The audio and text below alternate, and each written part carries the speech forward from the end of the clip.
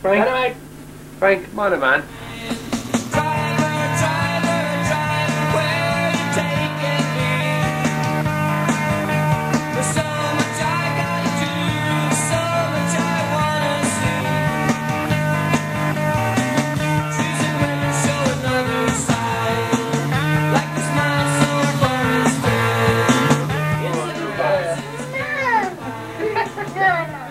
Can I Be Frank is all about capturing real, authentic, unedited conversation. This fella helped along. He's got a long tail tit, as you can see why. But, Great name. Isn't he cool, isn't he? Yeah, he is pretty cool, yeah. I'm going to give you this here. All right. Let me put that, if you can. In here somewhere. Yeah, somewhere along those. Poetry Mares. It was I went to a thing one Now, time. I have hit the record button, just so you know. Right, okay. Not that there isn't supposed to be an on. And we can still say arse, can we? Oh, you can say whatever you want. Yeah. And you edit this afterwards, is that what you do? Well, or maybe the idea is not to edit it. All right, yeah. Yeah, but I mean, unless you abuse somebody verbally, which I can't see that. Try and That being your leave that out, but yeah. So I'll just go with what I was saying then, Frank, Yeah, about this piece by Alex Huxley called Lightly. Yeah. I don't know if it's even a poem, but Go on. he says, it's dark because you're trying too hard. Yeah. Lightly, child, lightly. Learn to do everything lightly. Yes, feel lightly even though you're feeling deeply. Okay. Just lightly let things happen and lightly cope with them. I was such a preposterously serious in those days, such a humorous little prig. Such a humorless little prig. Yeah. Lightly, child, lightly. It's the best advice ever given me. When it comes to dying even, nothing ponderous, portentous or emphatic, just the fact of dying and the fact of the clear light. So throw away your baggage and go forward. There are quicksands all about you sucking at your feet, trying to suck you down into fear and self-pity and despair. That's why you must walk so lightly. Lightly, my darling. On tiptoes and no luggage. Not even a sponge bag. Completely unencumbered. I like the idea of like a ballet dancer. You know the Van Morrison song, "Tripping Lightly." You know, like just like a ballerina. No, I don't. Song. It's a great song, and it's like but that we can kind of walk around with ballet shoes. Well, it's interesting. The thing that struck me there now was it was even in death, or even in dying. Yes. Because I have this thing in my mind about this idea of dying well. I don't know where that's come from, but dying without the need to strive, or die having known you've lived. But I don't. Is there such a thing as dying well? This idea of trying to be young all the time, or I say my dad died well. My dad died about nearly 4 years ago now, Frank. Okay.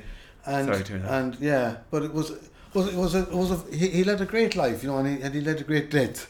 Yeah. And he didn't hang around too long, He fell, broke his hip, and didn't get home. And I said to him, he was in the hospital, and I was saying, so what was it like when the ambulance died? He said, I thought this is the last time I'll get home, And I said, what were you thinking then? He says, I won't be long till I'll be playing cards with the lads. And because all his mates that he played poker with are all dead, and he sees them in heaven. And he was looking forward to playing poker with them again, taking a few bob off them. and he was serious about that. He wasn't trying to be cool or anything, Yeah. It was just that was his belief, that the lads he went horse racing with and gambling with and acting the maggot with and whatever, They were a nice gang, but he used to love poker sessions. Yeah. And I've lovely memories of him even as a kid, Okay. I remember coming down Stevens' morning, the morning after Stevens' night, the 27th morning, and the local priest was there for the crying, and the priest had lost a whole Christmas collection in the night before at the poker. He was writing out checks to pay my dad whatever he owed him at the poker game, But there was always kind of lovely old stories, Oh, brilliant. And I'm sure the parishioners have paid in are all dead and gone at this stage anyway, so. Lovely. I love the fact that you used the collection. We always knew that, but it's nice to hear it. Yeah, but I was thinking about his death, was exactly what he would have wanted. He was big in the football, so there was a big, kind of guard of honour for him coming into the town, and the footballers were all there, and past and present and stuff. And I thought, the church was jammers, and I did the eulogy in the church, and it was absolutely jam-packed. But I was thinking, would I like that for myself? And then it's kind of, that's his generational thing, I think, really. And I used to be thinking about where would I like to be buried, or would I like to be cremated, or who would I like to be buried beside? Do you know something? It doesn't really matter. It doesn't matter, yeah. But I mean, if it matters to someone that's left behind me what to do with me, then let them do. You're off the hook, like, really, at that point. You're I think I am, anyway, as far as I know. You're done for, like, yeah. So I don't really feel that I need to, wouldn't like to leave any pain with anybody, and if I needed to apologise to anyone before I was gone, I would like not to leave them carrying any stuff. So, but I think that's probably, I wouldn't think that's there now, But say this idea of striving. It's in your 70s and your 80s, and you're still striving to try and I don't know what, and it's even then in death. Some can last for ages. The body can just keep going, and I don't know what it is, but I suppose in my mind I've always had this idea that of dying well. Not always, but in recent times, that there's something beautiful about that there's not regrets. So I wish I had done that, and I wish I'd lived this way or been this way. That there's not that constant feeling for it. Yeah, I think striving in general. I mean, we could be striving now to do a really good interview. And that'd be exhausting. We'd pick it up. We would, yeah. Wouldn't we, like, just trying too hard, And that's like in that poem as well, yeah. It's dark because you're trying too hard. Lightly, child, lightly. Yeah, it is like that, yeah. And I remember getting caught on it. I thought it's funny, life teaches you lessons all the time. You think you learn something and you have to go back and learn it again. Yeah. But I went back to, so I had given up kind of striving for material stuff, Yeah, and move this thing into what you're handing over there. And that was a great relief, and again, I think it comes with, a bit of age, a bit of maturity. You don't have to be cool or uncool or whatever the heck you're striving to be. But or to achieve, or to have more this or more that, or a flash, or a car, or whatever it might be. But I remember going back into college there, a few years ago, back to Trinity to do masters in clinical supervision, so supervising other therapists. But there was a bit of ego in it. And it got in my way. Like, I did the thing and got through it and all that, but I found it was just another sense of striving. Really, it was another ego trip. It was just seeking, striving, and it looked a bit classier than looking for a Porsche or something or whatever. But it was a different sort of seeking. But it was the same kind of. And what do you think you were looking for in that moment? And what do you think it is you're looking for? Some acknowledgement or something of that I was good enough to do it, and there was a snobbish bit about it. I needed it to be in Trinity. Yeah. I needed it to be top university, and probably was kind of fulfilling a childhood bucket list rather than an adult bucket list. Okay. But it was ego. Yeah. It was ego getting in the way, really. There was benefits out of it, and even to learn about the ego out of it, Yeah. But so I would have felt going in. I would have felt a little bit. This isn't my comfort zone, and that I almost the imposter syndrome maybe. So it was good to get that out of my way, like that I was entitled to be any place on the earth as much as any other human being, Yeah, it's validation. It's constantly to validate me. Yeah. Tell me I'm good enough. Yeah, tell me I'm good enough. It's funny, like I did mention to Jim Carrey downstairs, but another one of the things that he said in this was that everything that he was doing in his life was trying to cover up the very depths of that he felt worthless in behind it all, and everything was an outward way to protect himself.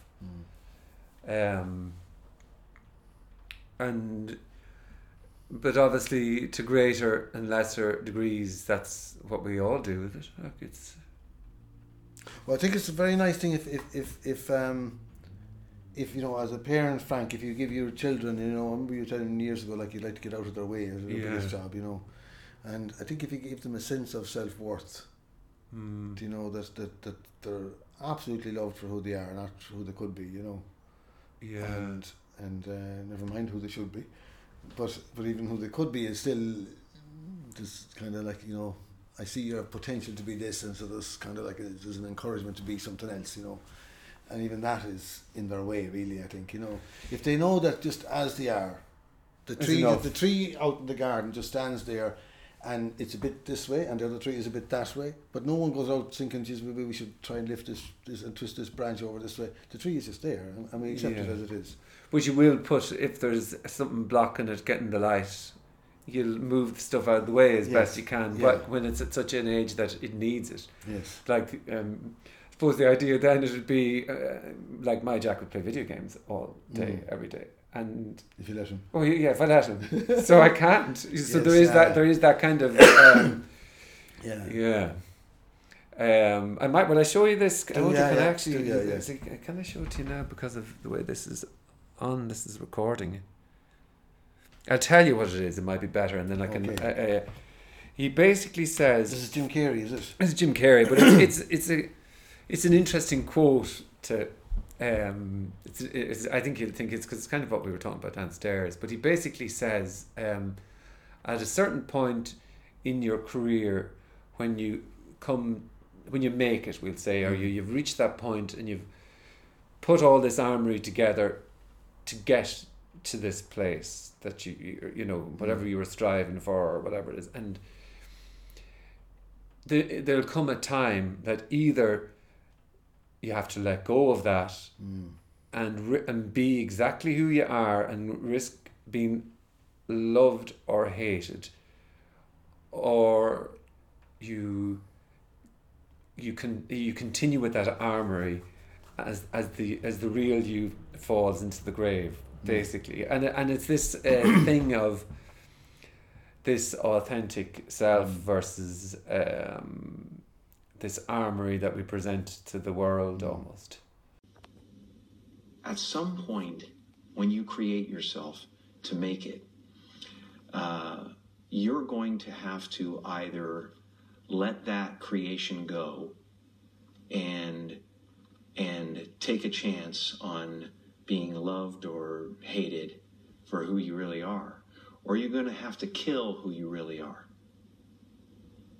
and fall into your grave grasping onto a character that you never were.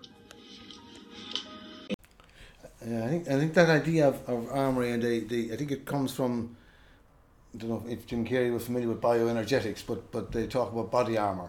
Okay. And bioenergetics is not bioenergy now. Some people would know bioenergy, but bioenergetics is a completely separate thing. But it was based on the work of Wilhelm Reich and Alexander Lowen.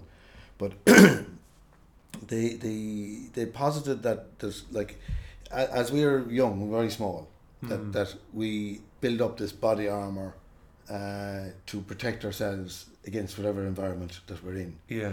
And that we all fall into 5 different categories. We're all in one of 5. We love our categories. Yes. So that when you look at human beings, even physically now, you can see that they might fit into one of these 5 places. Okay. And so just very briefly, so the first body armor would be, so the names of them aren't very pleasant because they come from a defense against something that's negative, you know. Yeah. So, but they also have very positive things. So, but the first one is a schizoid character, and it's where they get a fright very early on, even at birth or in the first few weeks or months. And they go, you probably know this, like if a baby gets a fright, small baby, they go up into their, you know, and the energy's all gone up here. Okay. So maybe somebody like Ryan Tubridy or somebody would be in that kind of category. So they're very bright and maybe like a history piece of it and intellectual and all that. So they're very, very, most of the energy goes up in that space. But the body then even if they eat a lot, they still don't really. Maybe older in life they might, but in general they tend to be quite That's slim. very, very interesting. And so there's a whole load of the other kind of characteristics that go along with that character type. And then the next one then is just after that you have, you know, what Freud would term the oral phase, you know, and so it's called the oral character, where, you know, like the 4 months, 6 months old, everything is into the mouth, you know, every blooming thing, they're crawling on the floor, everything goes into the mouth, you know. Right. So all their focus is around the mouth, and of course the breastfeeding and the bottle and all that, and waking up, and so some interruption in that, maybe even too much feeding or not enough feeding, or even a metaphorical not getting enough or too much of something, you know. Yeah. And so the kind of people that would always be maybe having a bottle of water all the time. Nothing's wrong with drinking a bottle of water, but or sweets, or kind of maybe if you were going out with someone to be kind of kissing you like this, you know, all the time, you know, something kind of like a sucking of energy or something. Okay. Now then they have a lovely, pleasant, calm way about them, you know. So there's they bring a lovely presence with them. Right. So there's kind of like, but that'll be the second body armor. Okay. And then the third one then would be. The next phase then will be the autonomy stage. So, you know, when the kids kind of say, when they start to walk and they're doing their potty training, and I can do it by myself, or I can do it by my own self. Yeah. You know? And it's this kind of terrible twos kind of space, you know. Yeah. So they have this, it's called a masochistic character. So if there's an interruption in that phase, so say that Mary or John or wherever is doing their toilet training, say for instance, and I'm standing over them and I'm saying, oh, it's okay, John, I'll wait till you're done, you know, and he's there for half an hour. I said, no, it's okay, fine, John, I'll wait for you, you know, and there's too much pressure on him, like, and basically he's going to the toilet for me, not for himself. Okay. And or the opposite, that I'm over on Facebook or whatever, and John says, oh, Daddy, I did my toilet, you know, whatever. And I said, yeah, just busy at the moment, John, now. And he's very proud of something, and he feels shamed then that he's kind of dismissed and stuff. Okay. So it could be either way. And then that forms this masochistic character where you again know people that carry the energy up on the chest. Donald Trump would be kind of a typical of that character. You know, it's kind of like, it's not too sophisticated. It's kind of like, you know, either I like you or I don't, you know, and if I don't, it's just boom, you know, or, you know, you kind of you'd see other characters end up in court a lot with people and stuff, and you probably know a few business people, and they have this. Yeah. It's very much brace yourself. Very much up, you know, and it's very defended because it comes from that the break in their autonomy stage. They weren't allowed to be autonomous, but by fuck they want to be autonomous now. Right. And just get out of me fucking way if you won't allow me to be that, you know. Yeah. Then, but again, they're quite, you know, they would have some positive characteristics then as well. So, you know, but each one would have quite a detail. And then the next character then is where they're not allowed to, so a bit later than that phase in is where they're not allowed to play. So maybe they're the eldest in the house and feel a bit of responsibility for the younger kids that have come along, or maybe there's a parent, an alcoholic, or there's fighting in the house, or maybe not enough food in the house, or whatever, but some kind of interruption anyway, and they're kind of making sure Jesus is the little fella all right, or and there's no place to be frivolous and act the maggot and be the Egypt, like, you know. And so they're called the psychopathic character. So they kind of would have kind of thin eyes like this, and kind of they'd be very helpful to everybody else, quite political. But you would never see who they are inside themselves. You'd never get a sense of. They're like inside these walls. Well, I know. I'm putting people that I might know. And so they're inside the walls of this thick walls of a castle. Yeah. And they're looking out through the slatted windows, and the lights are off inside, so they see everything, and they'll try and help out. It'll be very helpful to people. Yeah. But you won't see what's going on inside the castle. So you never got to be the child, really. Never got to play. Yeah. And then the last one then is around where the child is becoming aware of its gender. Okay. So like my nephew said to me there a while back, you know, Declan, what do boys have that girls don't, you know? And they're all kind of giddy around, you know, they kind of they're aware of penises and vaginas and stuff. And we never lose that. Yeah. And so in that phase then, is called the rigid phase, and it's rigid with pride, as in rigid with. But I know you mentioned the word rigid earlier in relation to something else. But it's and so Marilyn Monroe would be a typical rigid figure. So that shape. So it's there's a big heart and a big kind of loving kind of space, and there's a very kind of strong energy around the hips and the sexual space. Okay. And but it's constricted in the middle, so it's not very well connected. Now again, as people get aware of this, they manage to soften out these things, Yeah. But it'd be somebody that would walk into a room and would carry a sexual energy. Okay. Without trying. Yeah. They just, you see them in a bar or whatever, they attract that, for better or worse, but they just attract it. Right. And but there might be someone that might collect a jar of hearts because their sexual mightn't be connected to their heart, and so they'll be giving out mixed messages because they're not connected in the middle. Yeah. And again, you'd probably know characters like that. And how did that come back to? I didn't. That there's some interruption. Say that at that phase of being aware of your gender, that maybe it could be that the parent wanted a girl or a boy and you're the opposite, or it could be that that I was playing with my penis or something and my mum comes in and she says, Declan, take your hands outside that dirty there, thing away, dirty art. Yeah, put your hands over the blankets or something like that. Yeah. And I go, or probably somebody else's insecurities around it, or something. But in any event, I don't get a comfortness with it. And so I feel shame around it or something. So part of me is disconnected to it, but part of me is all because it's I'm not supposed to be doing it. It's interesting, but it gets too much attention. Okay. And so I'm connected to it in a lot of ways, but I'm disconnected to it. I haven't got a good full body connect to it. Yeah. And it's constricted. So it like that figure, and also then they would tend to be quite successful because they've got through the other phases and they're quite likeable, and they're not jealous of other people or anything. They're not kind of they wouldn't be worried about someone else doing better than them or something like that, and so they quite good to be around, but they could break someone's heart very quickly or something like that. Okay. Giving out someone, God, and then you're not going to follow through with something with them. Right. But anyway, so that's just. But it's interesting. That's the armory. That's the body armour that you were talking about. That Jim Carrey is talking about. Yeah. Yeah. And we carry that with us physically. So when you're walking down the streets, when you get to know this a bit better, you can really see. Oh yeah, and it makes life very easy.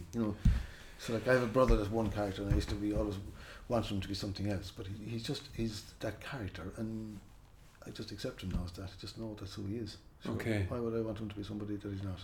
Yeah, it really does. As much as the first thing I was going to say was, say you're doing a job, or you're doing, say for example this here, like whether the camera was on or wasn't on, we would be just chatting. Like we were downstairs. Yeah, exactly. Yeah. And I think in that sense of being totally yourself, or there's no trying to be, there's no physical, the armory doesn't need to be as strong, in that doesn't require much energy, and there's great joy in that, and it comes down to whether it's in a job that you're doing, or people you're best friends with, or your people that you want to spend the most time with, you're most yourself with, and energetically it's not tiresome. So if you're in a stressful job, the big part of the stress is probably, or I don't know, but is that you're not really being yourself about the situation. You're not being seen, because there isn't much stress when you are. I mean, there's physical stresses that come and go, and there's life that comes and go. Yeah. But toothache or whatever. If that army is not required, then life does flow. Yes. A lot better. Yeah. And it comes down to, I suppose, jobs, or I'm saying jobs a few times there, but relationships. Wherever, yes. But relationships equally. You spend time with the people that you don't need that armory. And not just your other half kind of relationship, but brothers and sisters and mother and father, whoever, there's a kind of a sense of, and you need to go back, it's instant to go back to the wiser, older people that were around, they like Shakespeare. Yeah. Like the only thing he ever underlined in all his work was this above all, in Hamlet, to thy own self be true. Yeah. And so if you're true to yourself, if we're being true to ourselves now, there's a kind of an ease. You know, I'm not trying to be somebody. I'm not trying to make a cool video. It's a little bit of me trying to make a cool video, but even being aware of that, you know, to lighten up with that, I'm aware that it's as much as different is possible. than downstairs. As much as is possible with this being here, Yes. I think it is still a slight. It is an intrusion. Yes. I mean, so it probably would be better if we had the camera on downstairs and we didn't know it was on. Yeah, and then I suppose in a way, a lot of times I kind of just I turn it on and I don't say a word about it, and I wait for a few minutes and then I go, look, it's on there, because the idea of on and off is, if there's an on required, then you're trying to do something. Yes, yeah, exactly, yeah. So we should be, if we could be unaware whether the battery was gone in the thing or the plug was gone or whatever. Yeah, because I have to keep it half idea. It cuts out at 30 minutes. Oh, all right. So there's a little bit of you still there. Yeah, but it's still... Yeah. But that piece around, I think that's the point that you're mentioning about at work or in play or wherever, if we can be true to ourselves. And the rest of the time we're not. And this brings us to the whole area of psychotherapy, like really, that if we're not being true to ourselves, if we're not in alignment, kind of, I don't know if that's the right word, but that something has to give then, or something has to support that misalignment.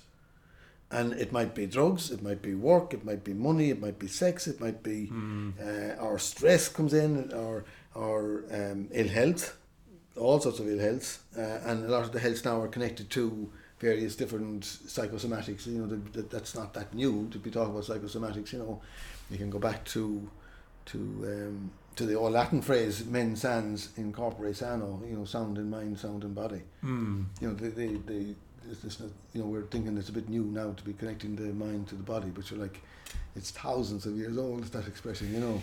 Yeah, it was very, like, I had Eve on, it's funny the different conversations, and Eve was talking about therapy, and I then, for the first time, I hadn't really told many people that I'd been to therapy, and when I realised I was saying it out, she was saying to me, what do you think of it, and then I was saying it, then she put the questions back on me. I wasn't comfortable, but she talked about this idea that she went to see her doctor, told the doctor she was feeling down, and he wanted to write a prescription for her straight away. And it's just when you're talking about mind and body, I mean, what we talked about then was, in a way, it should be the last thing on the list is medicine, to put a veil on life. That it's just another prop.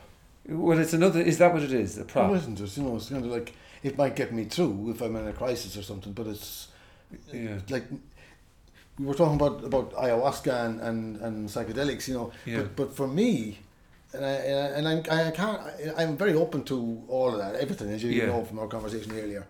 But like I have done shamanic dance, say for instance, you know, where you dance for hours, like 6 hours without leaving the floor. No, I stop him.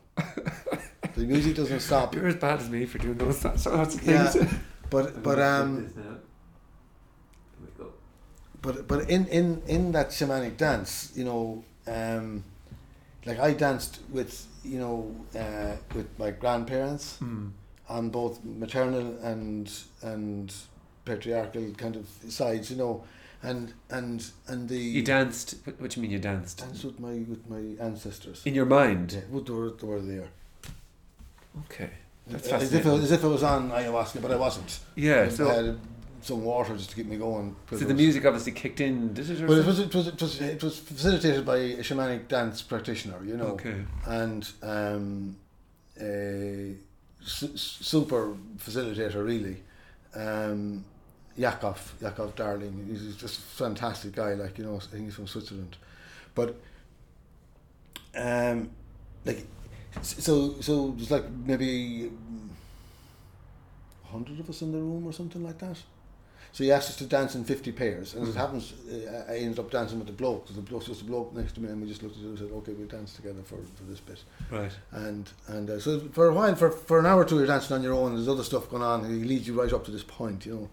But then, anyway, so one guy is witnessing, and again in shamanic work, there's a lot of witnessing, and again, again, our elders, you know, knew that this was very important to be witnessed. And you can see, as a, you know, if you have your young 2-year-old at the swimming pool, They want daddy to look before they jump in off the side of the swimming pool. They want to be witnessed. Yeah, you know. seen. Yeah. Yes, I see you, like in Avatar. I see Yeah.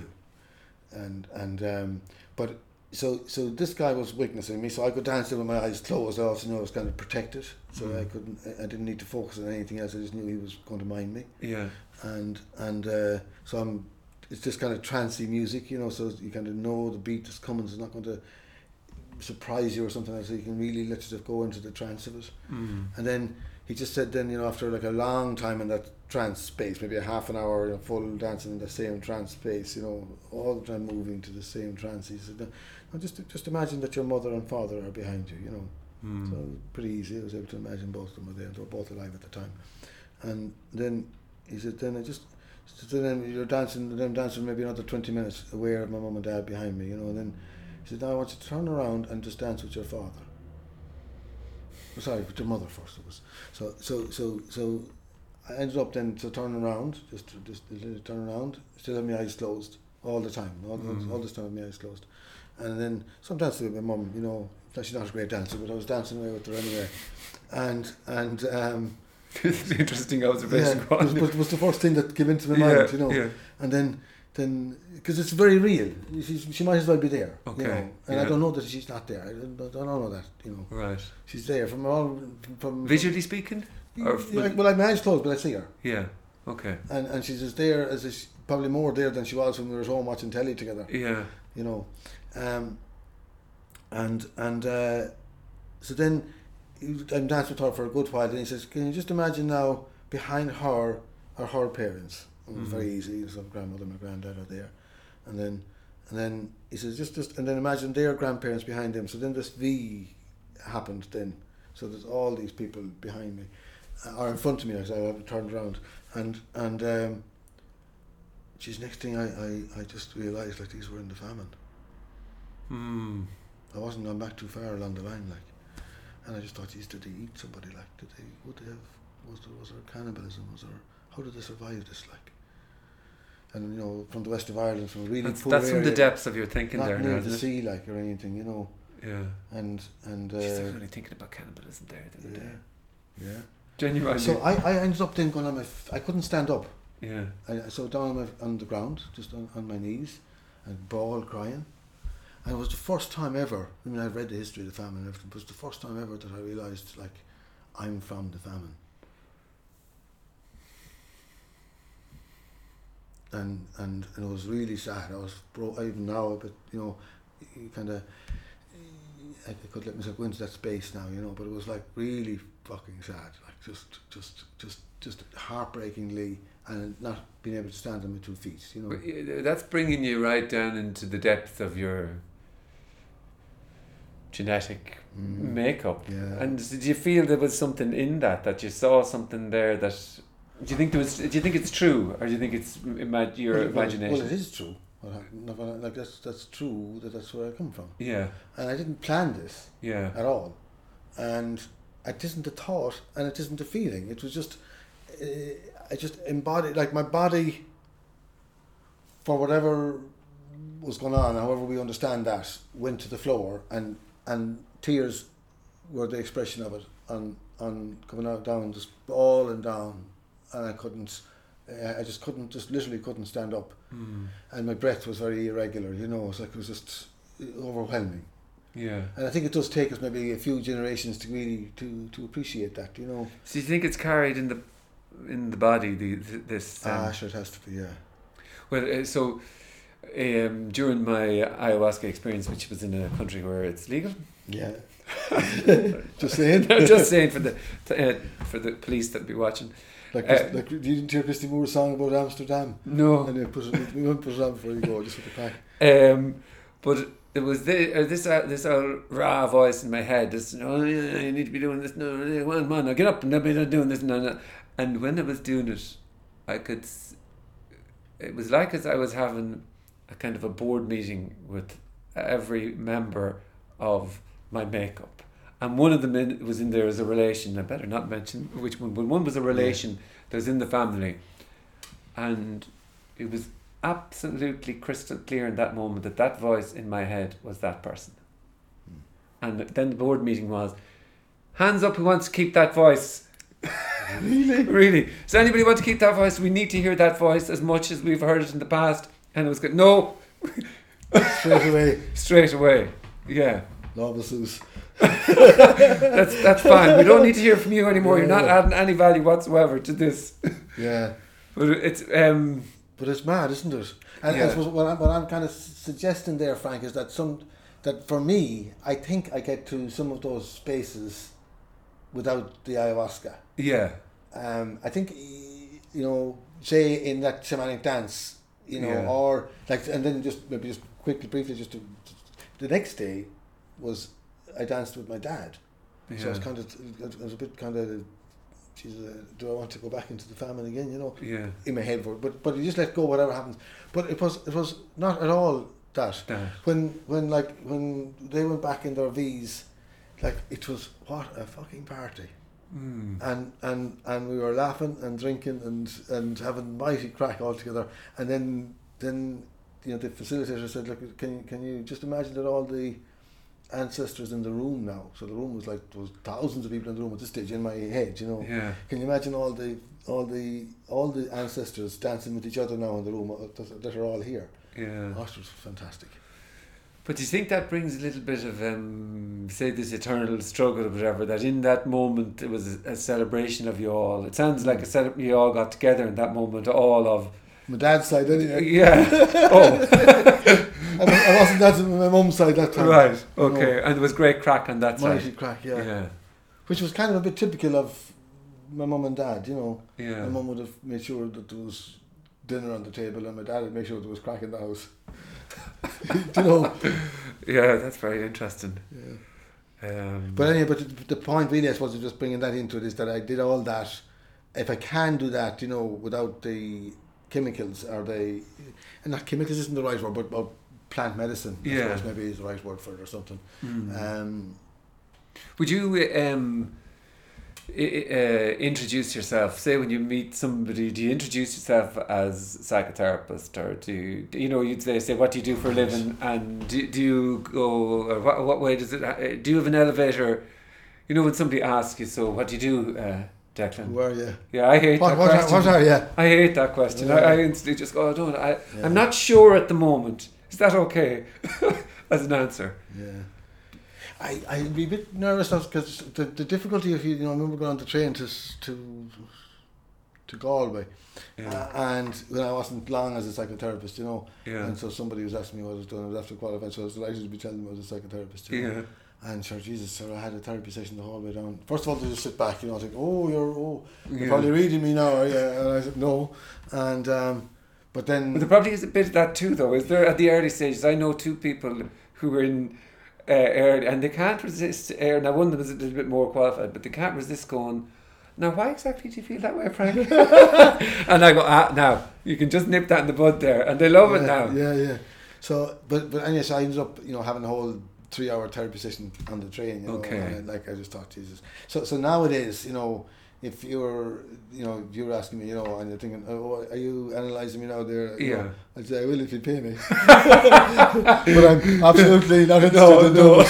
It's my work. It's my job. Yeah. So, no, I much more interested in having the crack. Now, the kind of conversation we're having is therapeutic. Yeah. And the coffee earlier is therapeutic, because we're talking about mixing and gathering our stuff, but it's present. Yeah. We're both present to the conversation, and we're not talking about, not trying to play games and, how cool am I looking, or is there something in this for me, or what are you getting out of this, or all that shit that goes on, So it's just two people meeting with no agenda, and probably a curiosity for life. Yeah. Probably a love between us at some level or other, not an erotic one, but a love nonetheless, Yeah, I'd agree with that, yeah. And that we can actually name that even, Yeah. It's nice. I probably wouldn't volunteer as quickly as you would, but I like the job. But I think it's true, like, and I'm probably a trust. Yeah. I know that you're not trying to get something out of this for yourself, out of me or something, or kind of trying to negotiate a free therapy session or yeah. or vice versa for me, trying to get something out of this, But isn't that a huge thing in a way in life that, we say there's agendas going, I was only talking about this, but say in business or in the world of day-to-day living, there's agendas going on all the time to big degrees. Agendas, I need to work hard to make a living, I need to do this, and you need to perform for me, or I need to perform for you.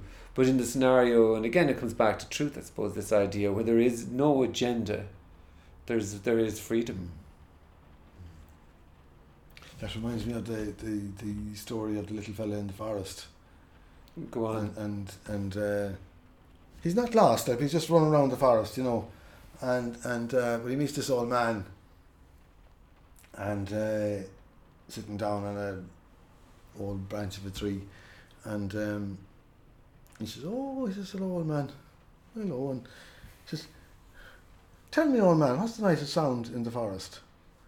And the old man is thinking and scratching his beard, and the little fellow says, I bet you I know what it is. I bet you it's the sound of the rain when the rain is coming down through the leaves and the trees. And the old man says, I don't think so, no. And is it the wind, when the wind is whistling through the leaves? And no, I don't think so. Is it the birds, when the birds are all singing in the morning? And I bet it's just the birds. And the old man says, no, I don't think so. Tell me, old man, what's the nicest sound in the forest? And the old man says, it's the sound of what happens. And it's just something, can we be with that, It's beautiful, that sound of what happens, isn't it? You said that in your email to me, that I'm looking forward to the sound of what happens. But that's there is that bit of scariness, the unknown, we'll say, of the excitement and the fear of the unknown. How's it going to work? And but then there's that ease that, well, sure, it's going to work the way it's going to work, one way or the other, Well, what are we afraid of in that? If it doesn't work, will we look like idiots or what? Or will we get humiliated, or does it bring up some old judgments or something? What is it that we're afraid of? Well, I personally think the biggest fear is is being seen. Can I be seen as I am?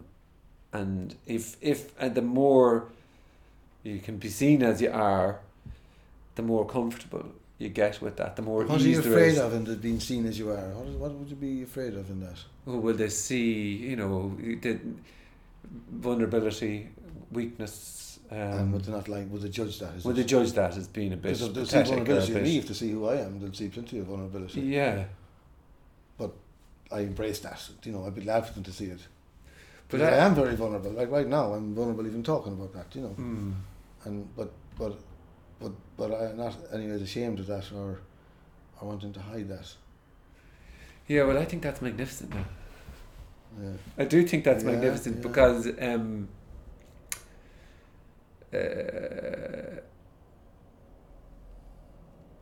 but that's it, isn't it, really? That's what that's what you'd be looking for in a way, not trying to be anything. And there is the absolute freedom in a way. I wonder, it's shame what we're afraid of then. What? I wonder, is it shame that if we're seen, we'd be ashamed of what's seen? Yeah, but there's no covering up. Yeah, the word shame, it comes from kind of an old high German word called "skama" or something, which is to hide. To hide. I thought it was the word to hide. Yeah. And there's something about, if the cure for shame is to be seen. Yeah. If we let it be seen. It's like this idea of taking it out of the dark, isn't it? Bringing a bit of light into it. Which is why I call it solace counselling. Yeah, okay. Bring light to it. Yeah. Nice segue. Solacecounselling.com. Just a little plug there. But seriously, that's the reason that I got that. I just love bringing things into the light, But do you think then, in a way, see, another thing I thought of at the weekend was this Men's International Day thing, and then there was it showed this guy on the street on Friday. I don't even know if I want to go down this route, but we'll go anyway. It showed this guy went out half naked, lying on the street in Dublin somewhere, and it was part of this campaign to bring awareness to Men's International Day. And basically, he's half naked; he's totally exposed. And so then Sunday was Men's International Day about bringing awareness to men's mental health, blah, blah, blah. But if you take the idea of the therapy and what you do for a living, in a way the freedom is that, say, for people or anybody who's me or whoever is going through something in their life, in the space that you try to, this is what you aspire to offer. You offer a space where that vulnerability can be seen and allow a safe place to be. You just be like. And I think isn't that is what you, that is, and in that somebody can be heard and seen for who they are, but obviously as well that people don't come in straight away, and I'd have to build an alliance, like a trust, you know. They have to know that I mean what I say, and just because you're a therapist doesn't give you any right to have the access to the inner most vulnerable spaces of people's hearts and minds, you know. Does not even close, you know. You have to earn that, I think, as a therapist, you know.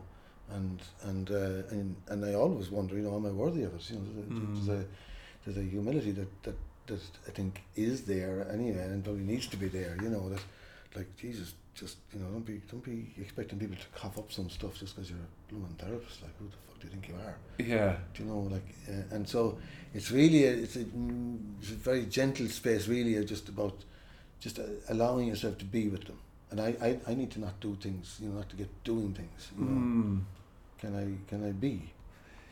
That's hard though too. Is that, you know, the fixer nature that. Oh, it is, especially when they tell you, I'm paying you, Declan, to know, so I want your opinion. You're the expert, Declan. So, yeah, come on, so tell just me, give me the answer right now. Should I leave her or should I stay with her? Should I stay or should I go? And you obviously you don't ever give the answer, do you? Well, the answer to that question, I suppose, something that was, you know, if they should I stay with Nuala? Yeah, we'll say, for instance, yeah, I would say, like, first of all, Frank, like, why are you giving me so much power? Yeah. Why are you giving me the authority over that? So do you see what you're doing here now? It's a great question to ask, yeah. So you're saying to me that I would know better than you. Why would I know better than you? Let's play. Well, you're paid. You studied this, Declan, you know, and I'm paying you, like, so fucking tell me, you know. Yeah. But you must have an opinion, and just calm down. Yeah. You know, like, we need to look. But I get that you're excited about this. So what is it that has you really, you know, kind of? So I might even at that point say, look, let's swap chairs. So let's say I'm married to Nuala, and I'm asking you, what would you think I should do? Yeah. And you might give me some advice, and that would be very helpful then. And normally in that is the wisdom, really. So they're accessing their own answer. I the answer know, that anyway. they want to give. It's not I'm being clever or being you know, like a psychotherapy trick. I haven't a fucking clue whether you should leave Nuala or not. Yeah. How would I know? You know, she won't watch this anyway. So. Well, I don't mind Nuala. He's saying leave, babes. So no, that's a projection now, Nuala. You know that. Could be any woman that I'm with. She's cool about that now. Yeah. But in a way, then what you're kind of doing is clearing away the. You're clearing away the shoulds and the shouldn't and the how and the why and the where of it, and allowing people find the answer within, even though they don't think that's possible. There's no way they know. Initially they don't, and so that's, you're caught in your own loops, though, isn't it? Or do you? I think it might be different for different people. So I kind of just, I know that I know nothing. That's about the only thing that I'm sure about. And even with every client, I know that I know nothing. And I even now talking to you, like, really, I have nothing to offer. Do you know, I really don't know anything in that Socratic kind of a way, like this. And with that, if we have that, we're open to some learning. Yeah. I don't want to convince anyone listening to this or convince you of anything. Yeah. No interest. Why? Like, what would I be doing trying to convince you of anything? Yeah. But just, I'm interested in what I might learn myself as a selfish thing, really, in shooting the breeze about some topic about, you know, the meaning of life or anything. You know, what might I learn from? But if I think I know it, sure, I've shut off the learning, haven't I? To me anyway, you have, if you're going in with this body of knowledge that you're trying to you were bringing your big tool bag into the room and going, right, well, what part do you want me to fix? Like, it's not a mechanic. That's all right for the plumber or the electrician or the mechanic, isn't it? Yeah. Since I used to be an engineer one time, but anyway. Well, the fixing thing, yeah. I think that's that's very interesting. Yeah. And as a supervisor of other therapists now, it's interesting to watch young novice therapists, you know, and they're very busy doing, and they're frightened that they won't have enough answers to for someone coming in. Yeah. And you know, it's hard enough, I think, for them to have the courage just to sit down and be with them, to be with the client coming in. And I can totally understand, because you've learned so much. And so you're going in, and in a way you need to let go, or do you? You need to let go of everything you know, and then trust what you've learned and go with that. Is that it? I think mostly you have to love the person sitting in front of you. Really love them. You know, just really love them. But, and not to judge them in that, you know. It's really... The term Carl Rogers would use is unconditional positive regard, which is kind of like a euphemism for love, but it takes out because love has a kind of a, you know, when you say I love you, you know, it's kind of like, gives you some right to want them to be a certain way or something. Sit back. No, I don't know what it does, but it can be a bit cumbersome, the words, you know, because people have a lot of stuff attached to it, you know, but that you have this. But for me, that's what it is. It's just I just really love them unconditionally, so that, you know, say a client. Sorry, I might get you just to straighten that up there. Just so say a bit late anyway. So I have my back up. So go on. Sorry. I love you as long as you have your thing proper on your shirt. Apart from that condition. Apart from that, you're all right. Like, yeah. But that's kind of the thing that you know, even where, say, a client came in, you know, under the influence of alcohol, you know. Yeah. And my guess was afterwards, like, that she was testing me to see would I still be as nice to her and accept her, you know, when she came in at the middle of the day with alcohol taken, you know, and you know, it was fine. I just all I was in a curious place, wondering what really is this? What is this person saying to me coming in this way? What does that mean? Can I decipher this? And then, you know, just be with that, you know, but not to judge it, like, just to be more curious. The idea of loving somebody, though, I find that very hard to love like that unconditionally. I mean, does that not? How does that not take time? That, or do you? Well, yeah, that's a fair point. I remember I don't do much work with kids, but a school rang me up and they had a particular child that they asked me would I go up and help out, because actually all the teachers had refused to teach the child, you know. So I says I would, but it sounds like a bit of a tricky task, you know. Yeah. I remember talking to a mother and a psychotherapist before I went up, you know, and she said, Declan, the one bit of advice I give you is just decide that when you're going up, that you're going to like him. Okay. Regardless of what he does, that you're not going to let him not like you. You won't give him. You won't let him away with that. You know. And by Jesus, he was challenging. Like, he had tried to set fire to the school, and he had done all sorts of stuff. You know, and it took me a while. Yeah. And like, couldn't be very close. You know, we was up hurling most of the time. I was showing him how to use a hurley and all that sort of stuff. You know, and plenty of space between us. You know. Yeah. And eventually we were able to play pool together, and eventually work on a computer and put together a few rap songs and make a CD or something, you know. Yeah. But that piece about, you know, I had the desire to like him. Yeah. And despite his best efforts at the beginning, he wasn't going to win that battle, you know. And I think when there's when you're very open and even deliberately, you know, and if I can't, you know, if there's somebody comes in that sparks something in me, and that I can't like them, I think I need to refer them on to somebody else. Okay. I think I'm not going to be any use to them. I suppose in a way what it is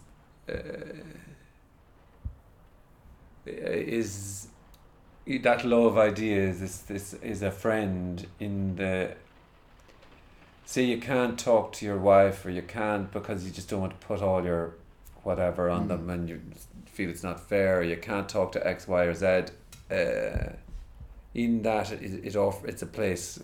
When you talk like that, it's a place. It's a safe place. That wow, I'm actually not going to be judged here. And that's amazing. And that isn't a skill. You kind of know when you're sitting there. After a while, you know, this is for fucking real. Like Declan isn't actually judging me, and I'm after telling them like that I'm after being with 6 prostitutes in the last week, and I'm married and I have 2 children at home.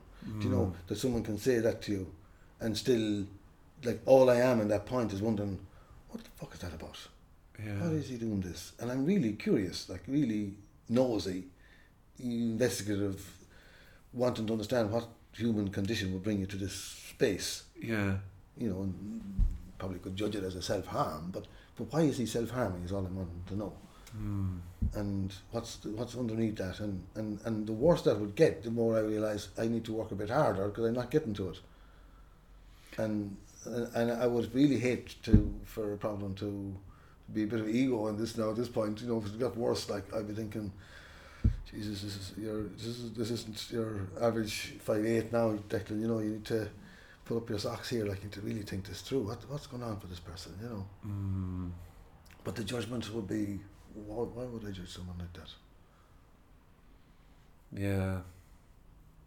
Again, I think that's lovely though. I mean, I think that's what the power is in it, because you have this self-judge anyway, and it's a break from that almost. The one exception to that, and it's probably not the judgment, but it's the legal, moral right. So if there's kids in trouble, you know, so if someone physically or mentally or sexually or whatever abusing kids, that's not okay. Yeah. And even though I'll be interested to know why they're doing that, and would want to be able to, if I could, get into fixing that somehow, or to throwing some light on that maybe. But at that point I have to report that. Yeah. And that would generally finish the therapy. Yeah.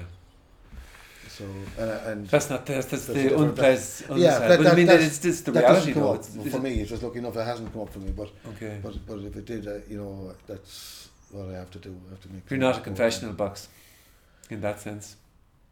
In like I don't mind people telling me, you know, they're doing drugs and that's illegal, you know. But I don't mind. I work with that. That's very regular, you know. Yeah. It's like just only yesterday from it's harming somebody and stuff, but but you know, and he got off with the suspended sentence. But you know, I'm glad to help out someone like that. You know, and I worked in the prisons. You know, every Tuesday evening I used to go to Mountjoy, you know, for 2 hours. And again, it was very easy like them. You know, really easy, like, you know, and they're kind of all tattooed up and all this stuff. I missed that one. Just stop just there now, or it's I don't know how long it's stopped, but it can't be too long. But again, you know, and from a personal point of view, I didn't realise why I was going into Mountjoy, you know, and I hated it, but I never missed it. I was never late. Yeah, and I was getting it was, you know, a good few years ago now. There was nothing out from me anyway, in any shape or form, you know, like work wise or anything, but and I thought, and you don't like doing it. Why are you doing it, Declan? You know, and I went to my own therapist about it, and it brought me back to boarding school, and I was in boarding school, and so I was healing the child part of myself, the teenager in myself that was in boarding school, and I realised that they were giving me the chance, the prisoners were giving me the chance to heal that wound inside of myself, which was great then, because the next day I went back in. I was very aware of that I'm getting more out of this than I'm giving. So any kind of, you know, space of aren't I great was gone out the window, and was like, aren't these people great to give me this chance? Yeah, I think it's very interesting to give me the chance. So I understood, and they were really, you know, they didn't need to, you know, and it wasn't all a piece. I remember the very first person I went up to say hello to, you know, so they fall out at 5:30 and they fall in at 7:30. Yeah. So I'd be there about 5:25 in the circle, and then there's these wings coming off the circle. So down C wing was the first place I went, and there was a kind of snooker table or whatever, pool table or halfway between, and then I just went up this fella and I just said hello to him, you know, and told him like who I was, and I was just in for a chat with people and stuff, and I was basically there trying to reduce the suicide rate. There was a few was part of that. But and I just said, you know, how are you doing? He said, how the fuck do you think I'm doing? I'm locked up, haven't I? So, you know, it wasn't all smelling sweet or something, and the only office I had was on the floor. So either I'd walk a few lengths of a wing with them and just chat as we walk on the wing, or sit on the floor and chat. Like that was which was a bit shit, like that the prison couldn't give the space. For not for me, but for them, for the prisoners. You know, I was fine on the floor, grand, like. But yeah, I think it has improved a little bit in sense, but like there was slapping out at that time as well. Like there was no toilets in the prison. Like there was, so in their cell there was a share cell with somebody, a stranger, like, and then there was a bucket, and it just a lid on the bucket. And you're there from 7:30 in the night time until 7:30 in the morning. That door doesn't open. It's horrendous to go in. I'm saying for you to go in. I know it's horrendous for them, but it's horrendous for you to go in and experience that too. Just. There was a woman used to go in that showed me the ropes the first day. Wow. Into the men's prison. You know, I thought, Jesus, if she can do it, I can do it anyway. That's seriously impressive. Must have been, yeah. Wonder what was going on there that she decided to do that. That requires bravery. I would have thought. Since that she was, you know, the head person of the Samaritans in town. So she's really kind of go to her, you know. She's the head of the Samaritans. Okay, she isn't now, but she did a 3-year stint as head of the Samaritans since, you know. Again, voluntary, unpaid job, you know, and it's great to see her doing that. Like, but she has that kind of leadership quality, you know. Yeah. And she'd be embarrassed if I mentioned her name even, you know. So right, you won't. Okay. Yeah. The questions come into my head from years ago. We kind of sat and I remember saying to you something like, do you know what this is? Yeah, this. I remember the moment you did it. Yeah. It really caught me as soon as you did that. Yeah. Yeah. And it's still this. It's still this. It's actually just whenever we did, it's the exact same. This doesn't change the quality of it. Yeah. But the trying to figure out the idea of trying to figure it out or whatever. To me, it's not that it's long gone. It might come up, but the idea of trying to figure this out. You know, all your years and all that. Does it make any difference trying to figure out this? What we're in, like, what, you know, even this. Yeah.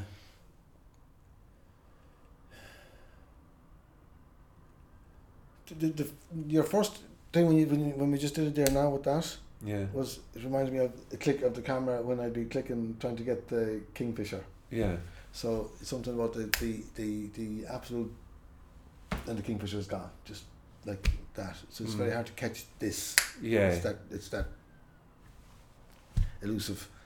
You know, as somebody said, you know, you almost have to step out of it to see it, to talk about it, because it's in the happening. Yeah. It's impossible. It doesn't stand still. Yeah, it doesn't. There's a kind of a piece about it that I've been to a few satsangs probably since that chat and stuff like that, and so that kind of brings out a little bit of that space, you know. Tony Parsons would be a guy that he hasn't been over for a while. But apparently there's a bit of a falling out. Was there with him and the rest of the gang? Well, there's a bit of a crew, and they kind of said to him, "Would you not?" Well, this is what I've heard. That would you not change what you're saying? You know. Oh, right. And to line up with the rest of them. Yeah, and to him that just didn't make any sense. So why would it? Yeah. You know, I did a film on it. I didn't know. You might send me a link. I will. Yeah, it's interesting. I didn't share it with anybody, and I literally hardly told anybody about it. Nice. And now you're telling the whole world. the whole 50 people.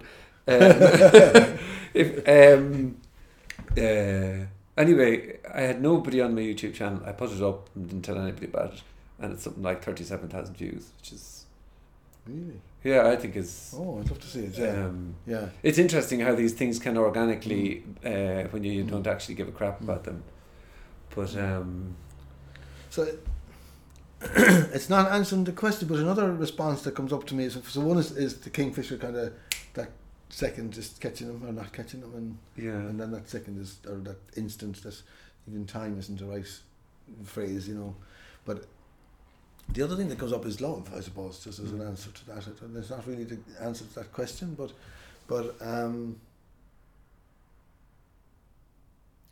there's a moment when I sit down, maybe on a couch with my lover or something, and we just sink in.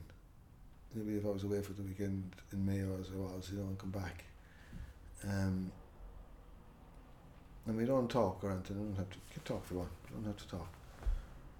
And I'm not even aware of my breath. It's not a mindful thing. Yeah. It's almost the absence of mindfulness, because mindfulness is still doing something. Still a bit of attention, yeah. Yeah. So it's that kind of, and I think in that space,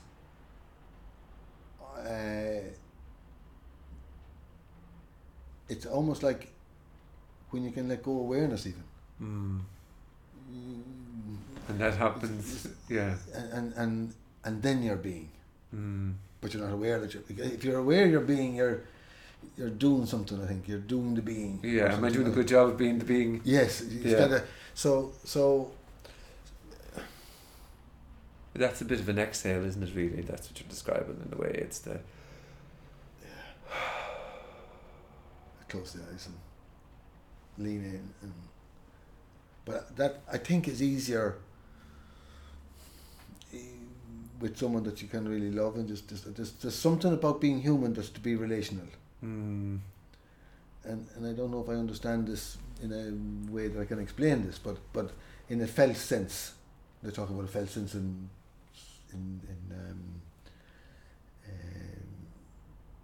I suppose the whole thing of ecstasy and psychedelics and stuff, to talk about a felt sense in that. But there's also a felt sense in psychotherapy. We kind of like the gut feel, or whatever, or not even in the gut. I don't know where it is, but it's kind of like a felt sense of something. It's somatic, it's not psychosomatic, but it's something. It's energetically felt. Yes, maybe that's the easiest way to describe it. And sometimes when you're I've cut across to it. Go on ahead. No, it was just when you mentioned there a second ago about mindfulness and this idea that's still almost attention, a doing. It's it is almost, is it for me that I would still do meditating just to kind of clear my mind, or just things sometimes work themselves out, I find, but it's still somewhat of a doing, and it's like mindfulness is huge now. I see it coming up all the time. And it is almost, it is again, whatever gets you through. I'm not, but it does feel like am I doing a good job being mindful? I'm going to sit down and do 10 minutes mindfulness. Yeah. And there's something about, can we incorporate that maybe more?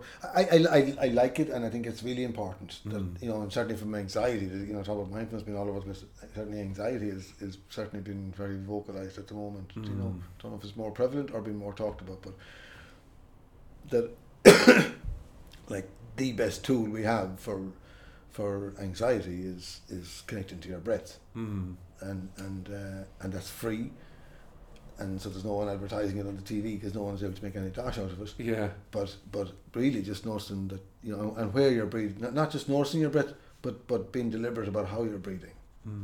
It kind of struck me, being in Trinity, where they're training doctors and scientists and biologists and stuff. Yeah. And they don't know how to breathe. They literally don't know how to breathe. They don't know how to take a breath into their belly. Like they'd be breathing with their belly coming in. Yeah. On the in breath. They're going. When I'd ask them to take a big breath, and then the belly comes out when they're doing the out breath. I'm checking myself there. Yes, but it's good to check yourself. Yeah. And so that sense of or even say, if I get a phone call from you, so it's Frank on the phone, I just go, how's it going, Frank? But that I take like a telephone meditation or something you could call it, but I take an in breath and an out breath. And then I say hello. But I give myself the breath first. I just respect myself a little bit first. And then I'm very present to you then. Because I might have been annoyed at something, or I might have been full of whatever it is. And just... That's probably 2 seconds, but it feels like a long time. And there's enough time to let go whatever I was doing, Yeah. and to be present to you. Do you know, or even before you come into Noola, say just in the car, before you just click, zap, the car closed, just go. Here we fucking go. Well, maybe. Maybe. No, If that's the- not you the know, case at all. If there's no. a big kids party on in the house or Oh, something. stop, yeah. But the Okay. relations are over. Yeah. Oh, here we go. Yeah. But take the breath. Yeah. But So there's something about relations and about being in relationship and about relating and about that being in communion almost though as well. There's another word for communication is communion. something of that in being human that connects to this as well. I think something. It's a different thing because we're not going to answer that now, I suppose. No, we're not. But maybe awareness of that, of the magic of and the elusiveness of that, you know, and maybe a bit of humility and maybe, you know, just it's like when you go out and when you go out and look at the stars and you just think, holy fuck. Well, I think it's this feeling that whatever way I might think that I'm going to figure things out and I'm going to do this and I'm going to do that. It is unknowable. There's no matter who you are, what you are, what place you've come from, what position you are. I may be accepting that. Yeah. Like Sean O'Casey's play, the first line in the play, what is the stars? Mm. Do you know, what is the stars? Yeah, what is this? But isn't it kind of like... It's the same, yeah. What is the stars? Yeah. The plough and the stars, the first line, the plough and the stars, I think. What is the stars? Even the grammar is incorrect, kind of, and somehow, but it brings attention to the question. What is the stars? And so, what is it like? Yeah, that's there's a name for that. Those types of questions, those arresting types of questions. The sound of one hand clapping or something. Yeah, it is one of those that just the brain can't. It's like if somebody says to me about this is everything and nothing happening. And I kind of go, okay, I cannot fathom what the fuck you're talking about there. I just can't.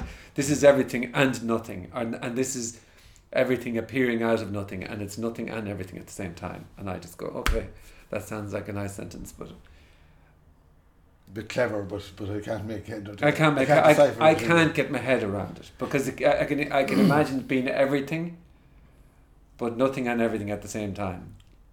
You remind me now of, have you been to Waiting for Godot? No, I haven't, but we spoke about it all that time. You're reminding me of it now, like, as you know, people say that you know, a review of it one time, I think it said that, well, it's a play in which nothing happens twice. In the first half and the second half, you know. Do you know, and the opening line of that is nothing to be done. Yeah. Which ties into which is different than doing nothing. Yeah. Yeah, because then you're trying to do nothing, but nothing to be done. But it's kind of like the opening, which is a nice way to bring it, because we're an hour and 15 minutes. But it links to the start of the poem at the very, very start, which is... Likely. Yeah. Likely, child. The best advice ever given me. Thank you very much. Yeah. Thank you very much. You might come back again. Thank you, sir. Sometime. Yeah, lovely. Yeah, absolutely. I could stay for a week. These off here. That's off. This one. So, just need to make sure. That's the sound of what happens today. Hi, if you like the conversation that I just had and you'd like more, please hit the subscribe button. Thank you.